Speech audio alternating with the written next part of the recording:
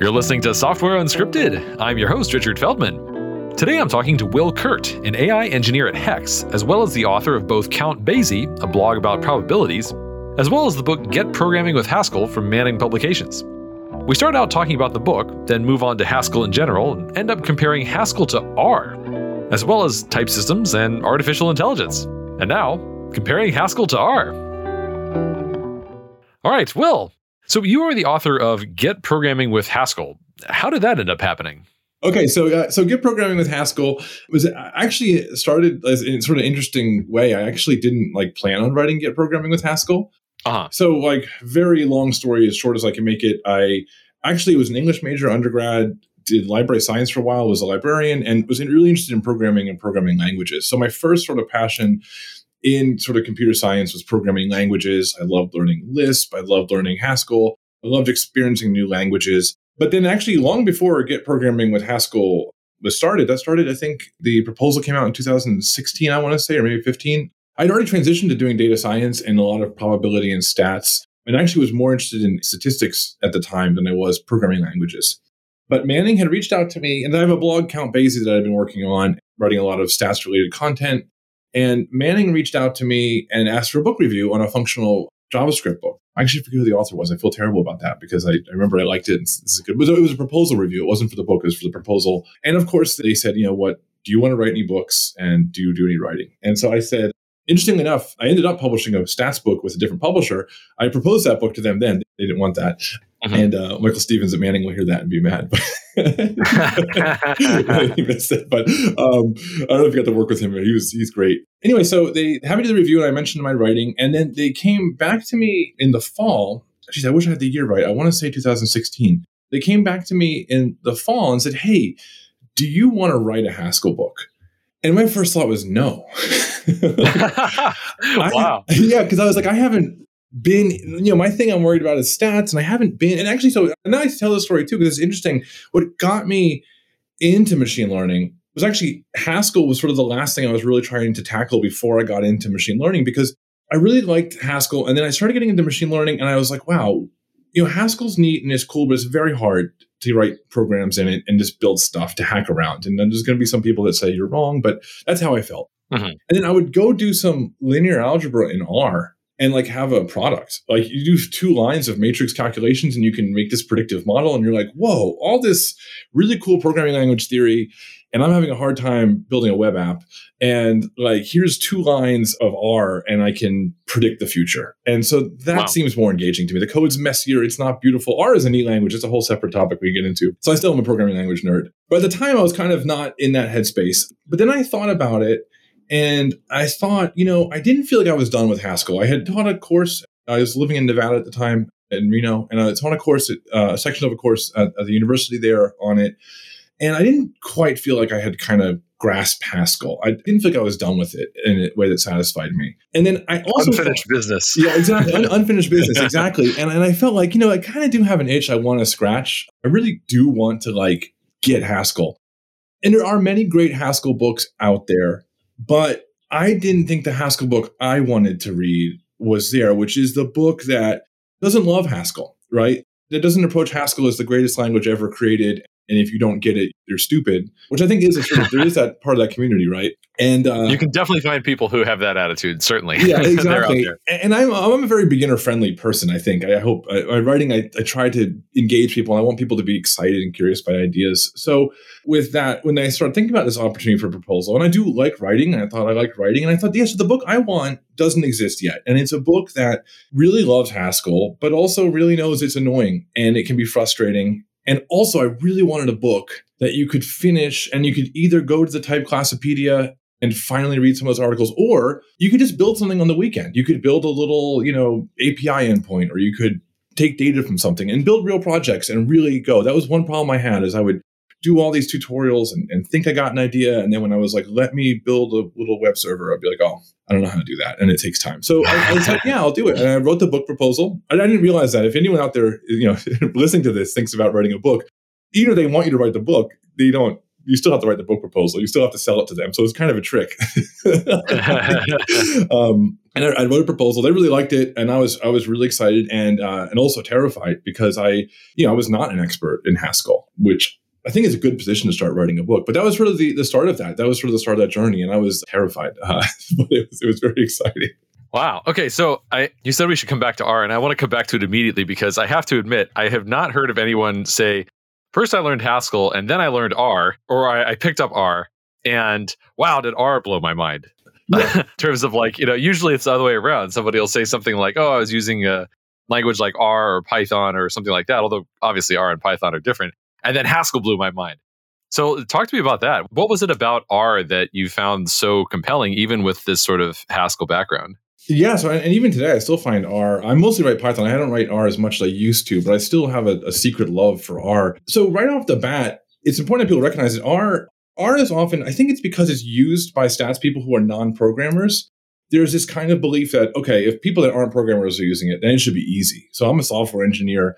I'm going to get R, and it's just going to make sense, and it's going to be stupid and easy, and I got it. And then they go to R, nothing works, the code's weird, and they're like, what is this nightmare? This is bad. And it's an understandable reaction if you're prior coming in, is that this should be so stupid and easy. But R has a rich history. R is based on S, which goes back to, I think, 1975, I want to say. It's one of the older languages. Because of that, if you come from a Lisp background, for example, like the way there's there's four different, some R expert will correct me on this, but there's at least 4 different object systems, I think. I don't know, it's the S3 and the S4 objects. There's multiple object systems in R. And they're getting some Perl vibes already. Yeah, exactly. But that's because it's so old. And actually the default system is actually based on like the Common Lisp object system type of generic functions, right? Where you actually, rather than thinking about an object with a method, you think of a function that dispatches based on the data you send to it. So if you aren't familiar with that, you see R's plot works that way. So whatever the type of the object is that plot function gets, it then dispatches the appropriate plotting based on that thing, right? It's very cool. And if you come from a Common Lisp background, you're going to go, oh, this is very familiar pattern of object orientation that has been forgotten to time. So there's a lot of that in the language. And yes, it does have the Perl effect of like a lot of stuff built over time, but a lot of that is really fascinating. And there's a Lisp hidden in there. And I think everyone who fell in love with JavaScript at one point has that same experience of like when you find a Lisp hidden in something, you love the language. But the other thing about R, which I think everyone should learn it correctly, R looks like it's like Python, like you mentioned, but it's actually entirely vector-based, which is a very different way about thinking about programming. So every single value in R is, and again, there's probably some technical exception to this, is a vector. You type in 1, it looks like a scalar 1 is actually a vector of one element, much like when you're working with NumPy in Python, but it's the whole core of the language. R will let you write code that feels like Python and performs badly, and you feel frustrated. When you write R the way it's supposed to be, it performs quite well and becomes very elegant. You can write a lot of linear algebra in a way that looks like a formula in a textbook, and it just runs. And it's sort of beautiful when you get in that. And like Haskell, it requires a real tweak in your worldview about how programs should be written and how you should think about code. And it is a beautiful thing. And it's got a great ecosystem. And also, one more thing about R I'd say, which I think is a point of confusion, is when you use like the REPL or an interpreter in most other languages, you think of this as a tool to help me write programs. A better way to understand R is it inverts that relationship. It's for statisticians. It's for people doing numeric computing. You write code in libraries to aid you in the REPL, right? Like your interactive environment, that's where R happens. And if you're writing extra code, it's to enable that to be a better experience rather than I'm debugging that. So when I hit run, this code just runs. You're really building interactive environments. So all of that leads to some interesting stuff. And so R it's an old language. It has some quirks for sure. But if you're open to it and you really look at the history of where these things come from, R can be, and people will probably really get mad at me for this, but it can be as enlightening as Haskell can. If you approach it not as some amateur stats language that doesn't really have anything to offer me, if you open to it as a teaching thing, you actually can get a lot from R and end up being surprisingly infatuated with the language. Yeah, that's cool. I mean, that makes a lot of sense, especially coming from somebody who writes a blog on Bayesian statistics. Yeah. I mean, clearly, like you're the target audience for R as someone who's like really all about the stats. And whereas, like you said, the average software engineer, like me personally, I don't really have a stats background. I have never used R, and it's probably not something I can imagine myself reaching for. I mean, maybe, who knows? Never say never. But that's really interesting to know because, like, to me, thinking, oh, I can take something that looks like, it came straight out of a linear algebra textbook and put it into the REPL and it just works. And that's not a selling point for me because I'm like, I've never read a linear algebra textbook. But it's straightforward for me to understand how a lot of people could really appreciate that. So I wonder if you've used Python, because I know that's kind of the other big stats ecosystem that people talk about a lot. Yes. And have you? And if so, how do they compare? Yeah. So Python was the first language I learned, and it is the language I use the most now. So for a while, I did most of my stats stuff in R. And it was kind of weird, actually, because I had a pretty good Python background, but not a good Python stats background. Like, I didn't know how to use a lot of the statistical libraries that well. And so eventually I transitioned. I was going to write a third book. I ended up canceling it because of just life. That was going to be involved using JAX. And another topic I would love to get into if we get a chance is differentiable programming, which ties into all these other things. And so I do use Python. I mean, Python has NumPy, which gives you this vector-based feeling of what R is. And in many ways can solve most of those practical, I want linear algebra to just run. And you can reproduce that. And of course, Python, and I felt this even when I was the biggest R advocate, when you're doing data science work or statistics work, if the end result is a document or a report, use R.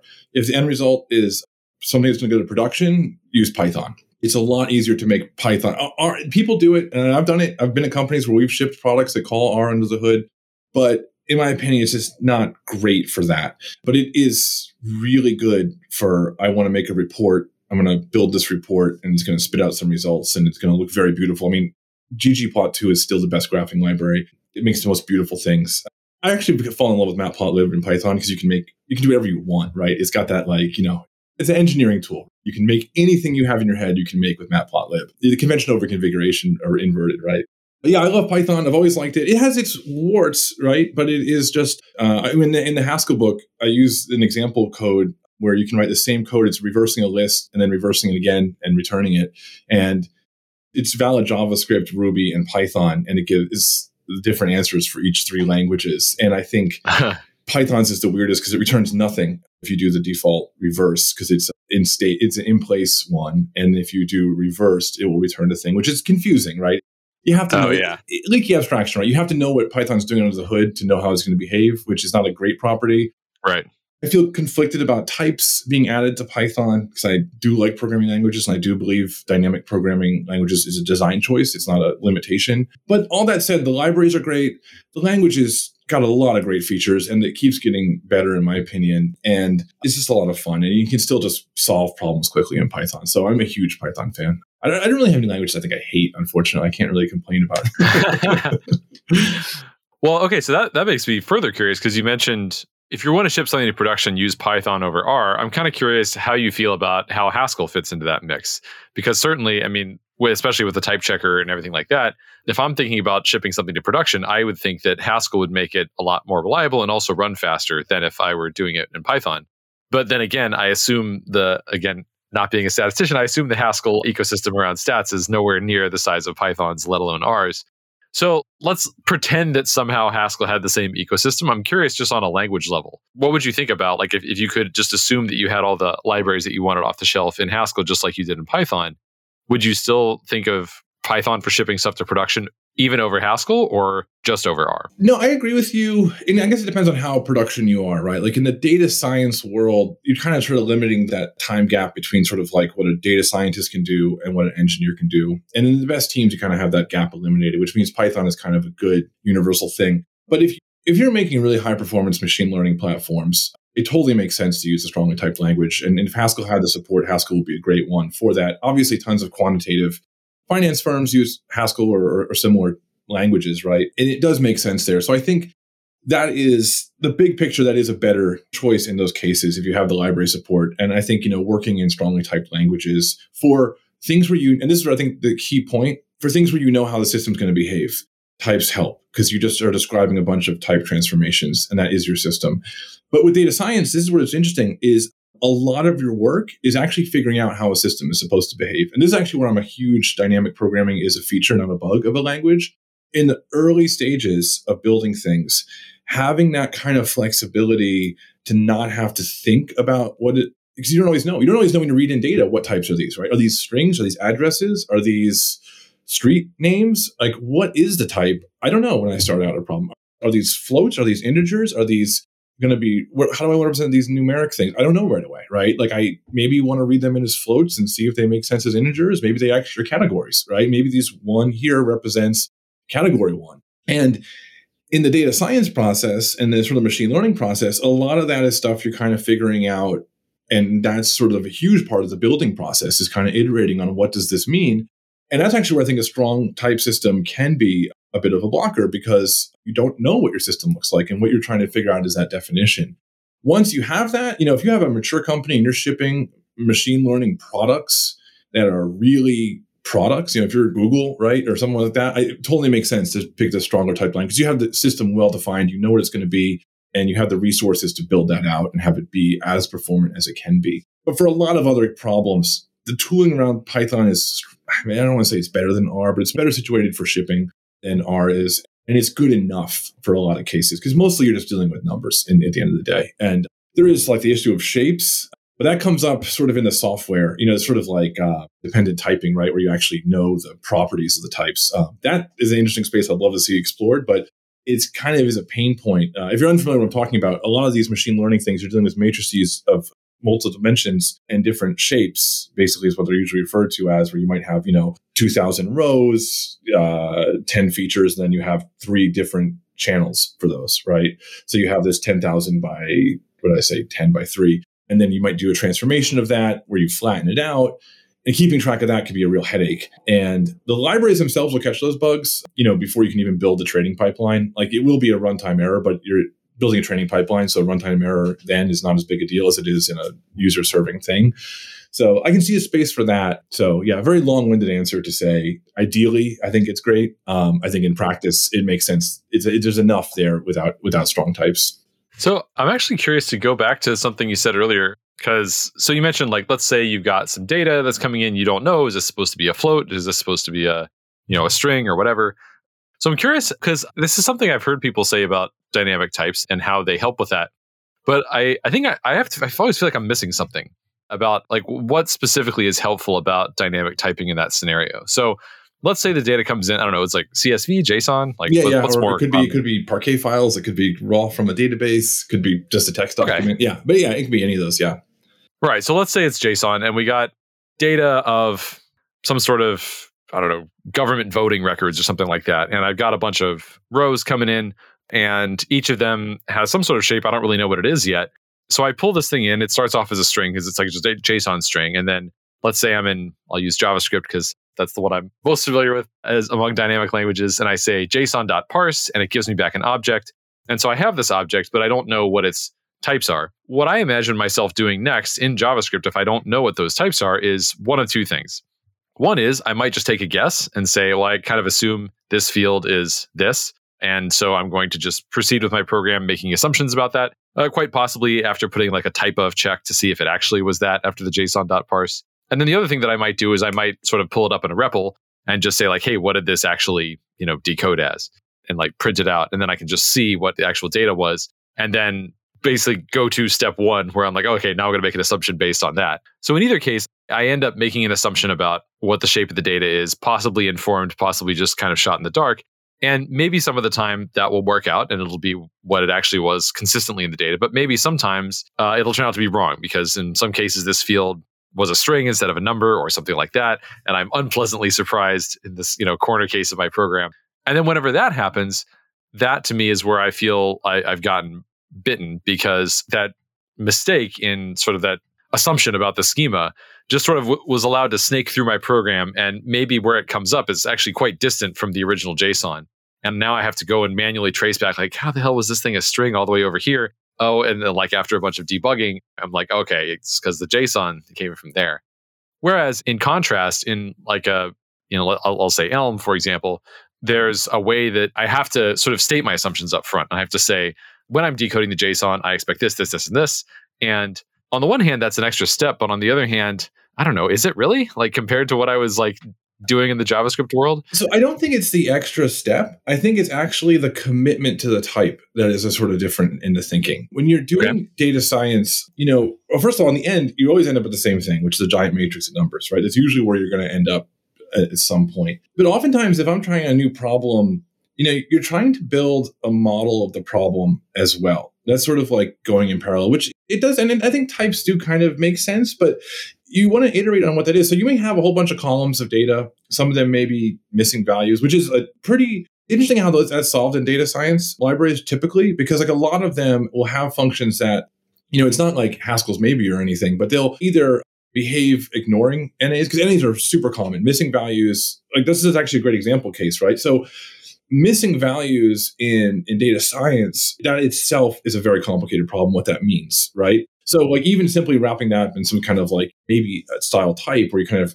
encapsulate this is missing. In a regular software engineering problem, a value that's missing represents something kind of maybe fundamentally wrong with the process, an error that you need to handle later. Maybe it could be a missing field. But in data science, like, okay, if you have a missing value, the question you first have to answer, and this is something you have to actually think about your data, right? Is like, okay, so is this missing at random? Is this missing not at random? Is this meaningful? And then I still need to stick this, it still needs to become a number at some point, right? So there's a lot of ways to handle it. Do I fill it in with a number that doesn't exist in the regular columns? Do I fill it in with the average of that column for the non-missing things? There's all kinds of techniques to handle that. Do I add an extra column saying it's missing and do one of those things?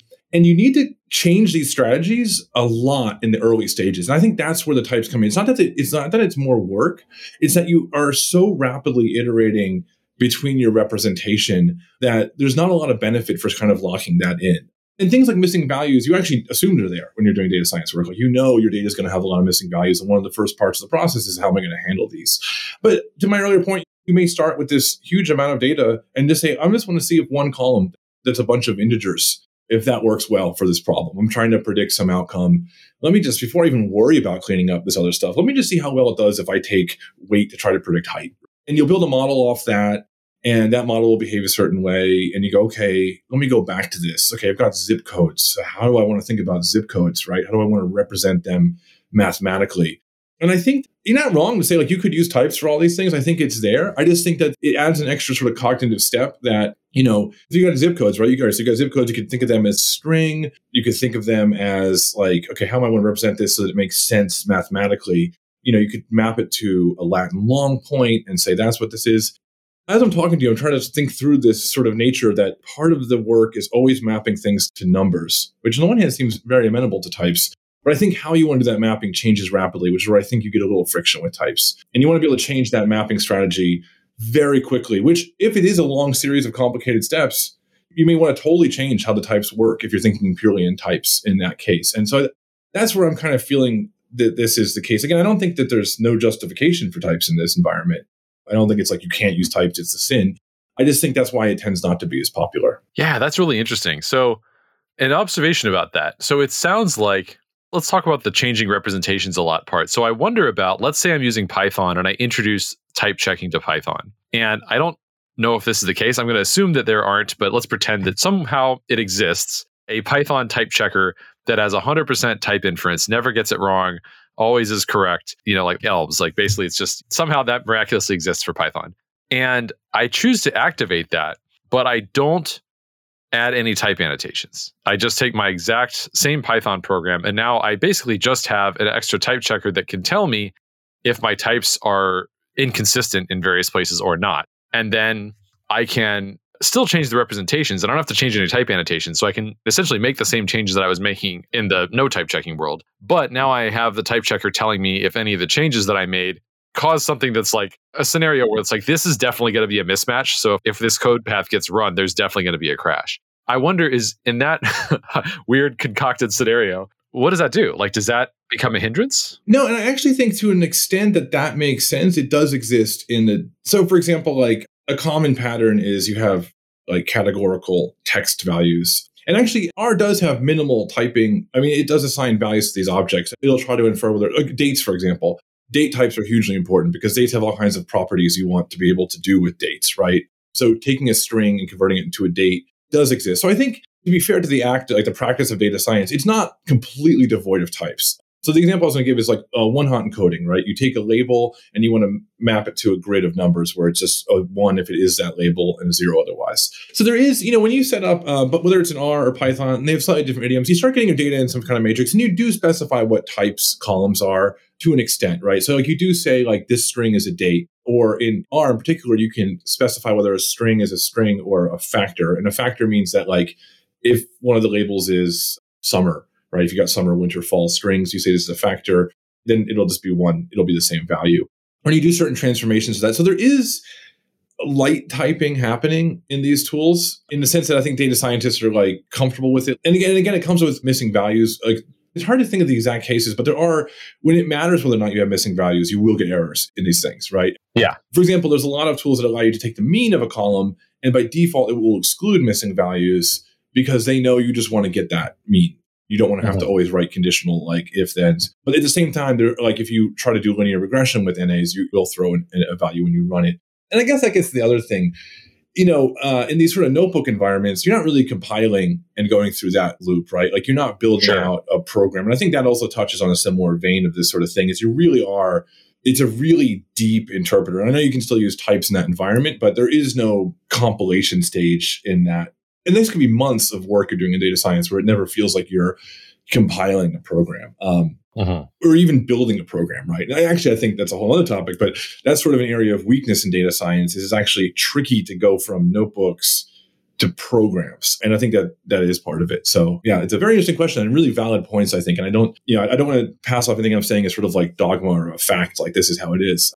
Oh, sure. Yeah. No, I just think it's very interesting because I sort of came at some of these questions from examining my own like feelings about types and like how they've changed as I've gotten more exposure to different type systems. And I kind of went from like, oh, well, static typing is normal to like, oh, dynamic typing is just how this language works. And then I became aware of this, like, oh, there's a fight between these two groups. And then eventually I'm kind of at a point where I'm trying to just figure out what are the individual interactions that happen, like with me as a programmer, and how much of them are part of this binary. And I tend to think that a lot of them are very easily categorized based on feeling. But then if I look at them and try to break it down to really specific parts, it turns out that it's not something that's actually innate. And there are ways to potentially get that in other ways. Until you said it, I'd never really thought about it this way. But the changing representation thing really kind of seems like the thing that makes changing representations take longer is not type checking, but type annotations. Mm-hmm. Yeah, that's true. Because you have to go through and update them whenever you change your representation. But if you have type inference and you choose not to annotate, which, I mean, I always choose to annotate, I have to admit that does make changing the representation take longer. Now, granted, I could theoretically have some sort of editor support where I could press a button and say like, just change this type and all the annotations. I don't know of any editors that do that today. But it's interesting to think about all these different use cases. And so I always like talking to people about specifics because that's something I'd never thought of before, was the changing representations a lot situation. Yeah. And I think about like where I think dynamic typing is the best is like in Lisp, right? In Scheme. But there's a great example in SIGP, Structure Interpretation Computer Programs, where they make this really interesting sort of like little quick dispatching system. It solves a neat problem, but when you look at the code, you realize you couldn't write it in a way that involves types. Like it's inherently dynamic in its nature. And I think to my point I made earlier, I think that's sort of one of the common, I've actually been, most of your listeners probably have been in the industry a while too. I remember when Python was first getting big and all the Java people were like, you can't write programs without types. You guys are crazy. This will never take off. It'll never be successful. And I also saw the other end of this, which was great because I saw a while when Ruby was popular and a lot of developers were like, types are gross. It's a waste of my time. It makes programming awful. And then I saw that, the type inference come from Haskell and leak into things like Elm and other languages where a lot of web developers started saying, wait a second, no, types make my life easier. So I've seen this come and go. I think sort of the common error in thinking is to not appreciate it as a design choice and abuse it as a design choice, right? Like in Haskell, you should think in types. You should write out your type signatures before you start. To your point about inference, I feel like in Haskell that the type signatures, inference is there when you're like, crap, how does this work? Like, how am I going to transform this to this to this? It's like a lot, inference solve it for me. But for the most part, the type signatures are a guide. That's how you design your program, right? My program is a series. I need to go from raw text to a matrix. Okay. Yeah. Raw text to what to a matrix? Okay, here. And that's where, when you're building that kind of pipeline, types are beautiful. And the annotations almost write the code, right? And in Haskell, when you start annotating these types, you go, oh, there's my program. okay, those are all the functions. They're all a series of transformations, and outside I get my results. So when I think about Scheme, when you see people writing Scheme or Lisp and they're writing really interesting programs, and again, I know there's typed racket, and again, just none of these things are set in stone, but you see a certain playfulness you can have when you can do that. And so that's always my sort of belief is really embrace the fact that in Python, a function can return different types if you want. And you don't have to think about that. They can be bad. That can lead to awful programming too. I totally recognize there's times where that is a terrible design decision, right? But it can also be cool. And you should embrace that in the languages that have it. And then if you don't want that behavior, choose a language like Elm, where you don't have to be stuck with that. If you want a typed language, pick a typed language. Because Python has type annotations, and it's not enforced, but you can annotate it and you can have some level of type checking. And like I said before, I feel somewhat complicated. Sometimes it does make functions easier to reason about. But at the same time, I feel like, well, if you really want types, maybe pick a language that has them. There's plenty of good languages with strong type systems. Yeah, there's definitely a weird element of when I think about Python's getting a type checker and Ruby's getting a type checker and Go's getting generics, and it feels a little bit like some fundamental character of the language is changing. Yeah. And it's like Ruby with optional types just feels like it, not just because of, what the type checker does. And in some cases, that could be a good thing in the sense of hey, now you can write Ruby programs that you feel more comfortable changing and things like that. But of course, it's going to influence how you write Ruby. Of course, it's going to influence how you write Python. And Ruby's a great example because Ruby, I used to be a Ruby developer for a while, and it's the best and worst part of Ruby is this metaprogramming, right? You can do all kinds of totally wacky stuff, which it's the best and the worst, right? What makes Rails so powerful initially when it was first, if people were around when it first came out, I was there and it was just this mind-blowing thing. You could it just happened, right? ORM just worked. And you're like, how? And then you had to read metaprogramming with Ruby to go, oh, okay, this is, and then when you realize what's happening, you go, maybe I don't want this in my project. Maybe I don't want to be rewriting these things on the fly that I can't debug. And, it's a blessing and a curse, right? It leads to powerful programming tools, but also a lot of foot guns, right? Sure. Yeah, I also appreciate a big word that's been on my mind lately with regards to programming languages and how to think about them is workflows. And what I mean by that is just the different activities that you're doing in programming. To me, it's a different workflow if I'm writing a quick prototype versus if I'm trying to write something really hardened for production. And it's also a different workflow if I'm trying to make a revision to an existing code base, which in turn is different it's a different workflow for me, depending on whether I wrote the code recently, or I wrote the code a while ago, or somebody else wrote the code. And then again, whether or not I know that person.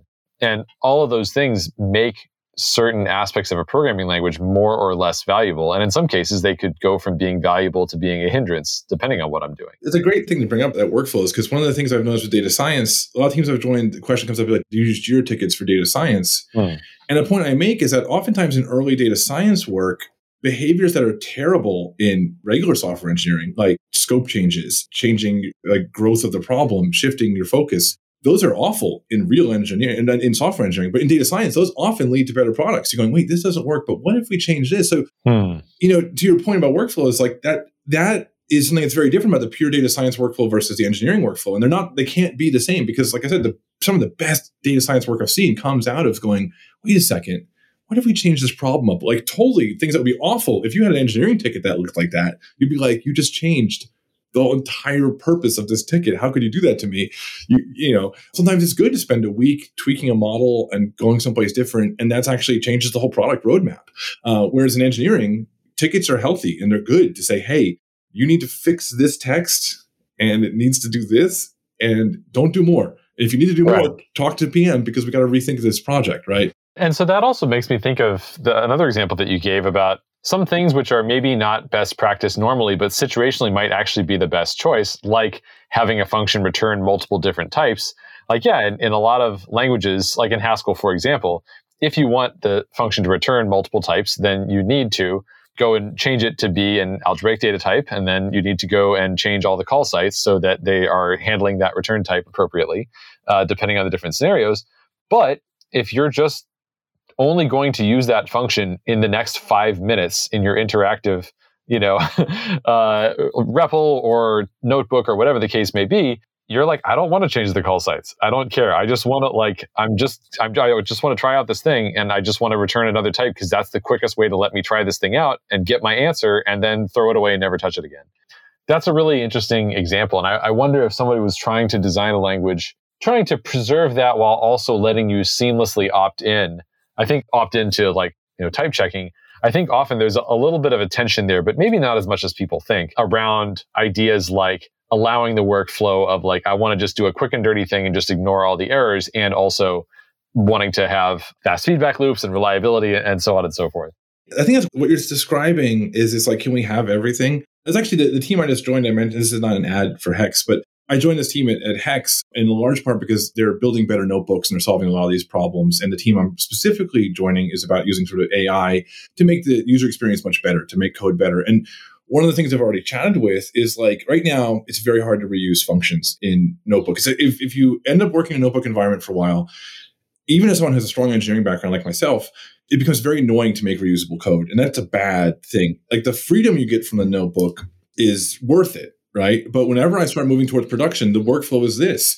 I keep cleaning up my classes in notebooks. I copy and paste them to other notebooks when I need to tweak them a little bit. I then make a temporary package that I import into the notebook for a little bit. And then I eventually move everything to PyCharm and actually write software. And it's just a mess because when you move everything to PyCharm, then you've lost all the fun stuff you were able to do, which you do want when you're developing these libraries. But if you're in the notebook environment, you just can't. And, so part of the thing with this I think there's ways we're going with these sort of smarter and with AI tools isn't just this prompt engineering stuff. It's being able to do really sophisticated stuff under the hood, right? Being able to say, hey, I wrote this Python code. Can you transpile that into Rust, right? And maybe, obviously transpiling doesn't require AI, right? But can you make that really good Rust? Or even for regular data scientists that aren't comfortable with, a lot of data scientists I've known aren't comfortable with building Python packages, which just means really bad cross-team code reuse. What if behind the scenes you grab that code, you start building on a package intelligently behind the scenes. You see repeated patterns and you say, let's pull this out. And then now you have a package. And to your point, what if when I'm done playing in Python and I kind of have a prototype, there's some smart ways to start saying, hey, let's start building this out into some, into Haskell, right? Let's start building this out in this lane that has a stronger type system, or let's see if we can do something a little smarter than we can do with just transpilations of the phrase, right? A little bit different than just compiling to a different source language. Maybe we can be more clever and we can start having our cake and eating it too. I'm a big believer in trying to have your cake and eat it too if you can. Cake's delicious. Yeah, exactly. So I think to your point, I think that's sort of, that's one of the dreams. I keep mentioning Sickpea because I love that book. But one of the things it talks about is in the interpreter section, how, the great revelation, I wish I could pull it out and read it, but basically that the biggest insight in software is to realize that the interpreter is just another program. And so you should be writing languages as suit your problem. We're seeing a lot of improvement, I think, in that space. There's so many great languages today. I think the programming language space is better than it was 20 years ago. But that dream of no, we should be making languages for everything for its purpose and changing that language as we want, right? I think we may be able to get someplace with these more powerful AI tools where that can actually be more of a thing, where we can have all this stuff happening. And I think that's a very cool possibility that I've been thinking about a lot recently. That would be cool. Going back to the R example that you gave earlier, it's hard to imagine, but maybe it is possible to have a language where you can get that. This looks like it came straight out of a linear algebra textbook, and yet also get the same, here's the same level of robustness you get in production from a Haskell or Haskell-like language. Yeah. Can you get both of those in the same language? I mean, possibly if you design it just for the linear algebra plus the, runtime robustness. But I guess maybe a better question is, can you make something where it can be used for that R use case and have that same experience, and also for another different domain-specific use case? I don't know. That's a tricky, yeah. And you think about these large language models, right? These transformers are, the general form is giant translation machines, right? You have two different sequences. So, that is, I think the classic reason why people don't just write programming languages for every problem they have is, well, it used to take a long time to write programming languages. I think we've made a lot of progress there, but rewriting code is still pain, right? You don't want to write a project in Python and then transport that to, even leaving Braze this week, but at Braze, it's a lot of Ruby, yet all the data science is Python. And even that, very similar languages, but they don't have the same numeric library support. It's just hard to get things switched from one language to the other. But, we are entering kind of an exciting age where I think it's possible to start imagining, okay, this R program is done. I'm happy with where it is, but I don't know how to translate it to Haskell or something that has a strong type system. I'm ready to give up this language. You bring it to the next one, which I said, rather than trying to cram it all in one language, no, each language should express ideas the way it does. It should have its quirks and its benefits, and it's good. We should have a plurality of languages, and being able to, map from one to the other and teleport to these spaces. That's sort of the magic, right? That's the real, that. We aren't even really thinking about that right now, but I think that's an exciting possibility, right? That ends language wars because you just go where you need to go. Yeah, it's definitely an exciting possibility. Here's some interesting things to think about in regards to that. So one is, let's say we get to that future. A wild thing to imagine is that the worldwide popularity of languages, of a particular language, could change very dramatically quicker than it does today. Like you could have a language that's on top today, and then tomorrow nobody's using it because everyone is like, oh, this new thing came out that I like a little bit better. I'll just switch all my code over to that overnight. But then you think about what are the mechanics of actually doing that. And I think an interesting conclusion that comes out of that is that end-to-end tests become more valuable. Yeah. Because if I'm porting all my code over from one language to another in an automated way, I'm also using that same automated tool to port my tests over, at which point I don't actually know if my tests are testing what the original tests tested. Yeah. But if I have exactly the same tests, like end-to-end tests, then I can actually have some confidence there because that's the same test. Now, having said that, there's another interesting consideration there, which is, let's say that I'm going from like a Python to a Haskell, for example. Let's also assume that somehow the new code has been as faithfully as possible translated. There's a couple of things there that have to be, to some extent, lost in translation. One is the idioms are different. So the code's going to read differently and kind of feel differently and might be easier or harder to understand for the specific humans who are working on that code base from then on. Another consideration is that there might be edge cases that come up just because the runtimes are a little different. Yeah. Like a really good example that comes up. So I recently started this new job at this company, Vendor, VENDR. And basically what we're doing is we're starting to use Rock, the language I originally created, and now quite a few people are working on the back end. And because we're introducing it incrementally to an existing TypeScript running on Node backend, one of the things that comes up is converting between the types of Node.js runtime representation to Rock runtime representations. And guess what? JavaScript is unique among basically every programming language in that their number type for integers and floats is 64-bit floating point, whereas Rock does not do that, because why would you unless you're JavaScript? Or specifically, designed to work well with JavaScript, which Rock is sort of JavaScript agnostic. And so because of that, there are these edge cases that come up. And it's not that we are, literally asking an AI to translate the TypeScript code into Rock, but if we were, it would still have to worry about those and be like, oh, hang on, we're going from a 64-bit float to a 32-bit integer or a 64-bit integer. There's edge cases both ways. Oh, yeah. So it's interesting to think about, if you could automatically translate your code base, how would you specify what you wanted done in those edge cases? How would you, to some extent, you probably have to manually review them. How would you even tell whether or not there are things that you need to worry about coming up? In some cases, it could be like, well, numbers this big are never going to come up on our code base anyway, so who cares? But they might. How do you even know? Yeah. And so there's this category of analysis tools that I can imagine that today there's not really much demand for, but in a hypothetical world where you could do stuff like that, I could totally imagine there being demand for that. The way people think about AI stuff today, I actually think is the things people talk about are the not interesting things. All this, oh, I'm just going to tell ChatGPT to make me something. I think the thing is, AI is really good at these sort of potentially good at these weird edge cases like you described, right? Because most of the problem can be solved with some kind of compiler, right? I've got this, I'm going to compile it to that. That's a solved problem. We don't need AI for that. It's cool if it can do it, but that's not actually what we're weak at. We're good at that. What is challenging is, like you said, these little fuzzy areas, or I don't really know how to solve that, and I can't really code it heuristically. I maybe can come up with some rules, but I just can't. That to me is in general sort of the AI opportunity spaces, is these spaces where this just gets too fuzzy here. And I could be wrong. I don't know if this may actually work, right? But to me, that's where the interesting use cases for this stuff is in this.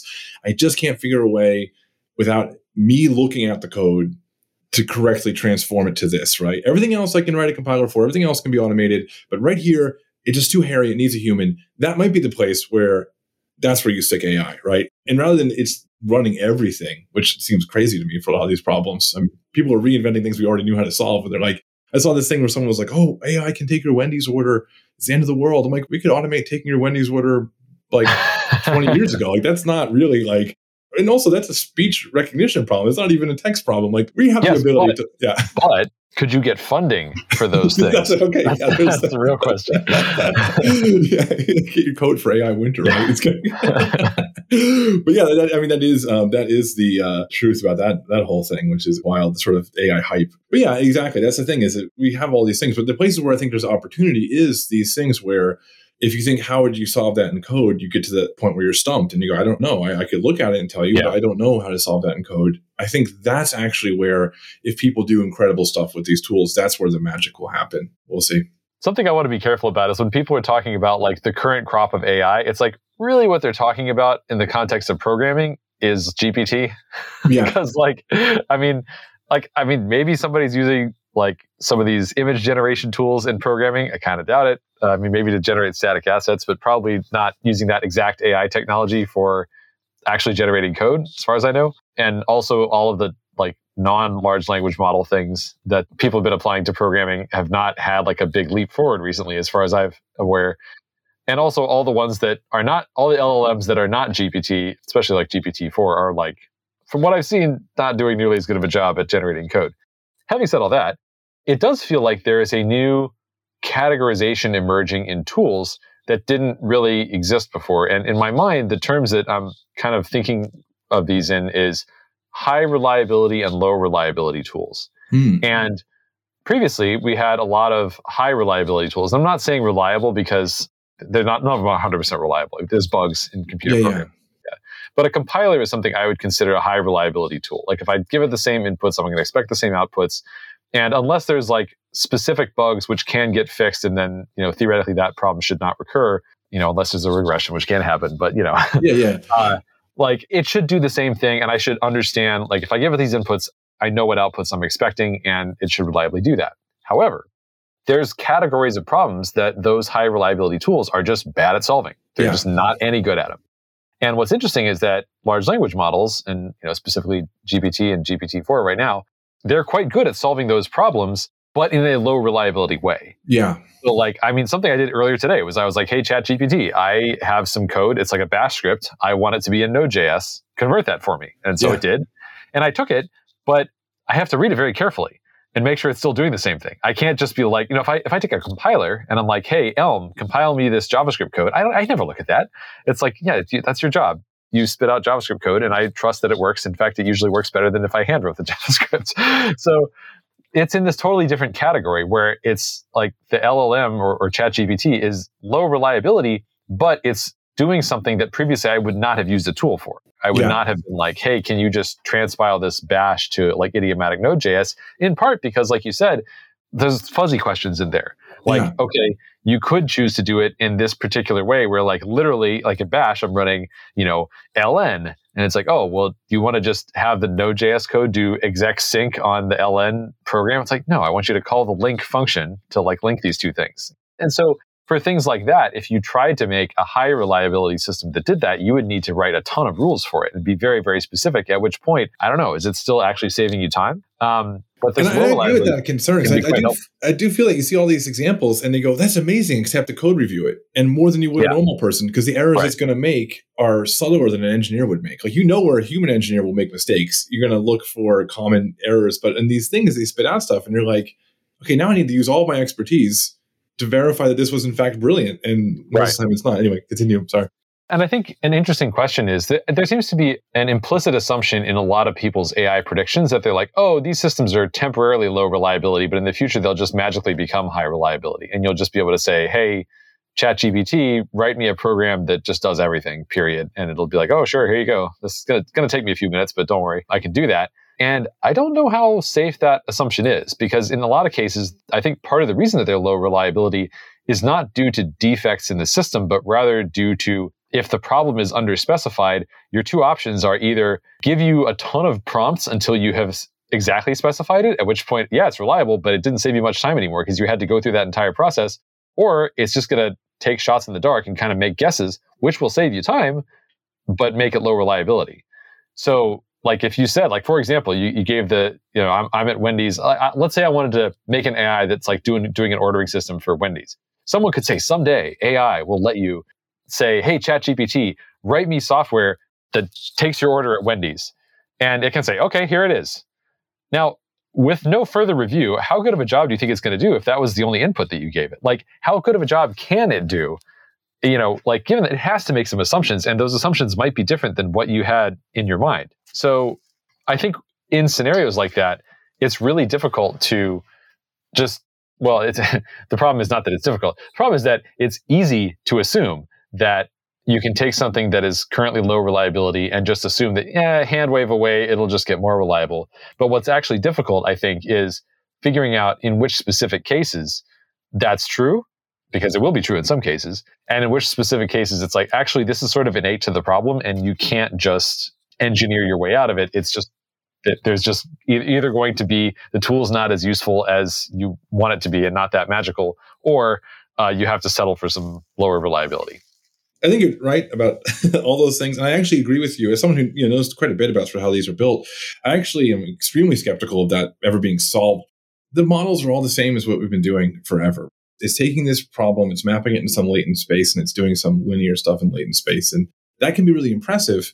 But these problems aren't solved by making that space better, in my belief. I don't see that being solvable. It's not doing something more clever. It's not really reasoning. Yeah. It's really good at sounding like it's reasoning.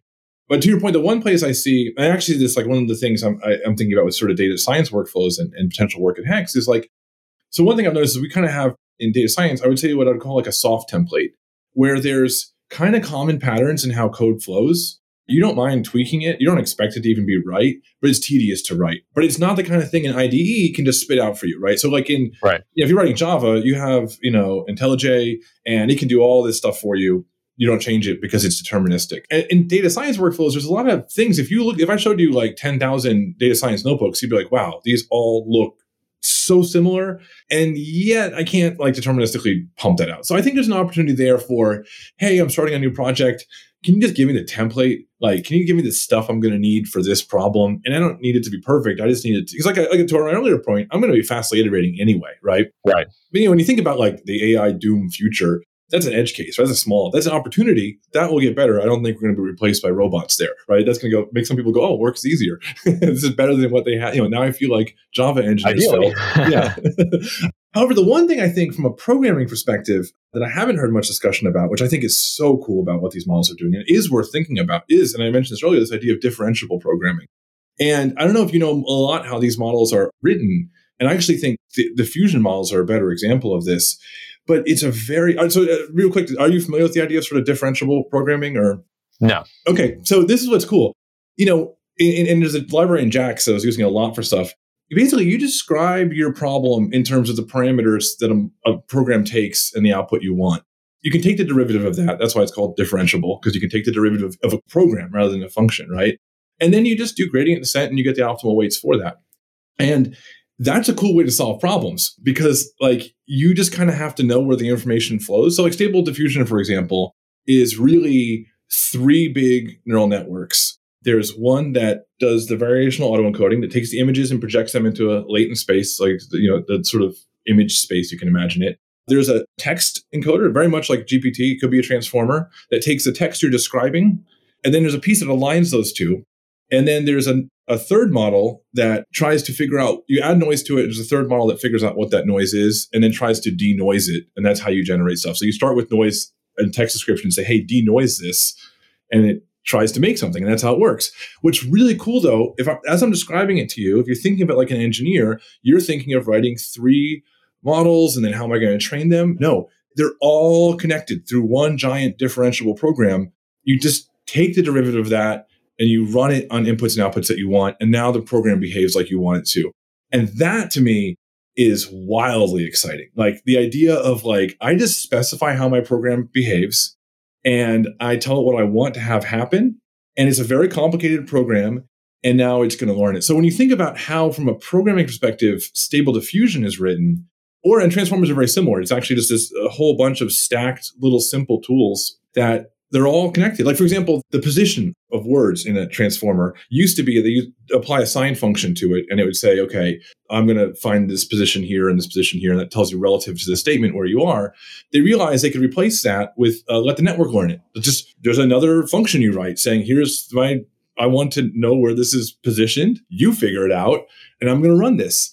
And that is a very different way of thinking about problems, where you just describe your problem. To be fair, we're only solving this for these sort of specific cases. I've done actually a few trivial examples on my blog where I'll like have a problem where I know how to describe it mathematically. I just don't know how to solve it. And then if I write it in Python with JAX, I just take the derivative of it and say, solve it. Like, you find the optimum. Here's the examples. Here's what it should do. You tell me what the answer is. But that's how these massive, these engineering-wise are incredibly complex programs. But the really magical part is they all are basically defined by a flow of information. And you define how the information flows to the system. And then you say, okay, here's what happened at the end. Here's what came in the beginning. You figure out how that information should flow. And then you get a diffusion model, or then you get GPT-4 or whatever. And when you think of that as a programming paradigm, when you look at a book on neural networks, there's a lot of calculus and a lot of math, and that can be very discouraging. But you could take someone that isn't familiar with linear algebra, isn't familiar with that, and just say the gradient function is just like map or reduce or any of these other kind of things. Gradient gives you the derivative. Derivative allows us to do gradient descent to find optimal things. Don't worry about any of the details. Don't worry about how derivatives are calculated. Just know that we can figure out how this program changes with a change in inputs, and we're going to find the inputs that work best. And if you think of gradient as a primitive, then you have differentiable programming. In the same way, thinking about map and lambdas and all that gives you functional programming. It's the thing I'm very excited about, and I kind of hope we keep pushing that because it's such a cool idea to just find, here's how information flows. Computer, you find the answer. Yeah. So it sounds like, keep in mind, I'm a complete novice at all of the things you just talked about. But it sounds like the gradient function is a little bit like a fold in the sense that you basically you've got some initial set of inputs, and then you're going to keep running this one same function over them over and over and over again. And it's just going to keep giving you an output, which then gets fed into the next round until at some point you stop. That's actually how gradient descent works. Yeah, that's sort of actually how the actual use of that. So the gradient, and I'm trying to, sometimes I spend too much time with data science people, so I have to forget all the math. So gradient or derivative in general just tells you, for a mathematical function, it tells you how it changes with the change in the inputs. And so for a program, you could imagine, okay, the gradient will tell you how this program is going to change the change in the inputs. And what you want to do is change the parameters of the program that are free parameters that the model can change to get the desired output, right? So you can say, I want this picture to be classified as that, and the derivative will tell you why it's wrong, essentially, or how how it changes and how you can be more right, which direction. I guess it tells you how do you change that program to make it more right, and then you keep doing that, and then you get it right enough. And at the same time, when you think about AI taking over the world, that is also the idea of incremental little changes to make a program better. That is how every neural network works, for better or for worse. It's cool you can do it for everything, but at the same time, if you've ever had an idea that changed your view on the world, neural networks don't train that way. They assume that you can always move a little closer to the right space and you will get home, and that will get your answer. And I think we all know personally that it's not always how knowledge works. It's not always how information and problem solving works. But yeah, as a programming paradigm, I was working on this book. I ended up canceling it, but that was what I was hoping to get at, was sort of write this in a way for regular programmers to just teach them, just like you would fold and map, as an idea, teach them gradient as an idea, and sort of show examples of how you can then use gradient optimization to do it. And the cool thing is, in modern day differential programming, you don't have to even know that. And in fact, like the JAX, you can just shove your program in an optimizer and it does all that. Even the stuff I just described, it does for you. So the idea of defining the flow of information through your system and what you expect the system to do and saying, now do it, that is how Stable Diffusion is trained. That's how you build that program, right? That's how GPT is built, right? And that's a very different way of thinking about programming. And that to me is what's very cool about what's happening in AI right now. Got it. That makes a lot of sense to me. Yeah. And I can see why that would be a very exciting thing, even if the end user applications that have come out of it have not totally transformed everyday programming yet. But it'll be really cool to see how these things evolve, over the coming weeks, months, years. Yeah. And I would love to be wrong. I really think these things aren't going to change the world as much as people think. Because like you said, I don't think this low reliability, high reliability problem is solved. I think in the cases where we can accept low reliability, they're going to do a lot of good. Another area where I think these things are going to be huge. So people focus on the prompting, but one of the biggest challenges in data science is taking text and representing it as numbers. And there is a ton of ways to do that. But if you have a little bit of text, it's very hard to get numbers that represent it well. But with OpenAI, and I wrote an article on this, you can take the text, say, OpenAI, give me the numbers that represent this text, and it's going to perform awesome. which means that if you have a small classification task you just want to run as a developer, if you're just thinking, oh, I want to classify which of these bugs is this type or this type. I don't know enough about machine learning. I don't know how to build these. You don't have to think about that. You say, OpenAI, give me these, and you can plug it into whatever vanilla, very simple to use machine learning tool you want, like a simple logistic regression, simple classifier off the shelf. And most of the work is the calls to OpenAPI. And that's an engineering task, not a data science task. So that's an area where I also see this stuff being surprisingly transformative, because problems that before you would have had to get a team of data scientists and they may not have still been able to solve it because they didn't have enough data.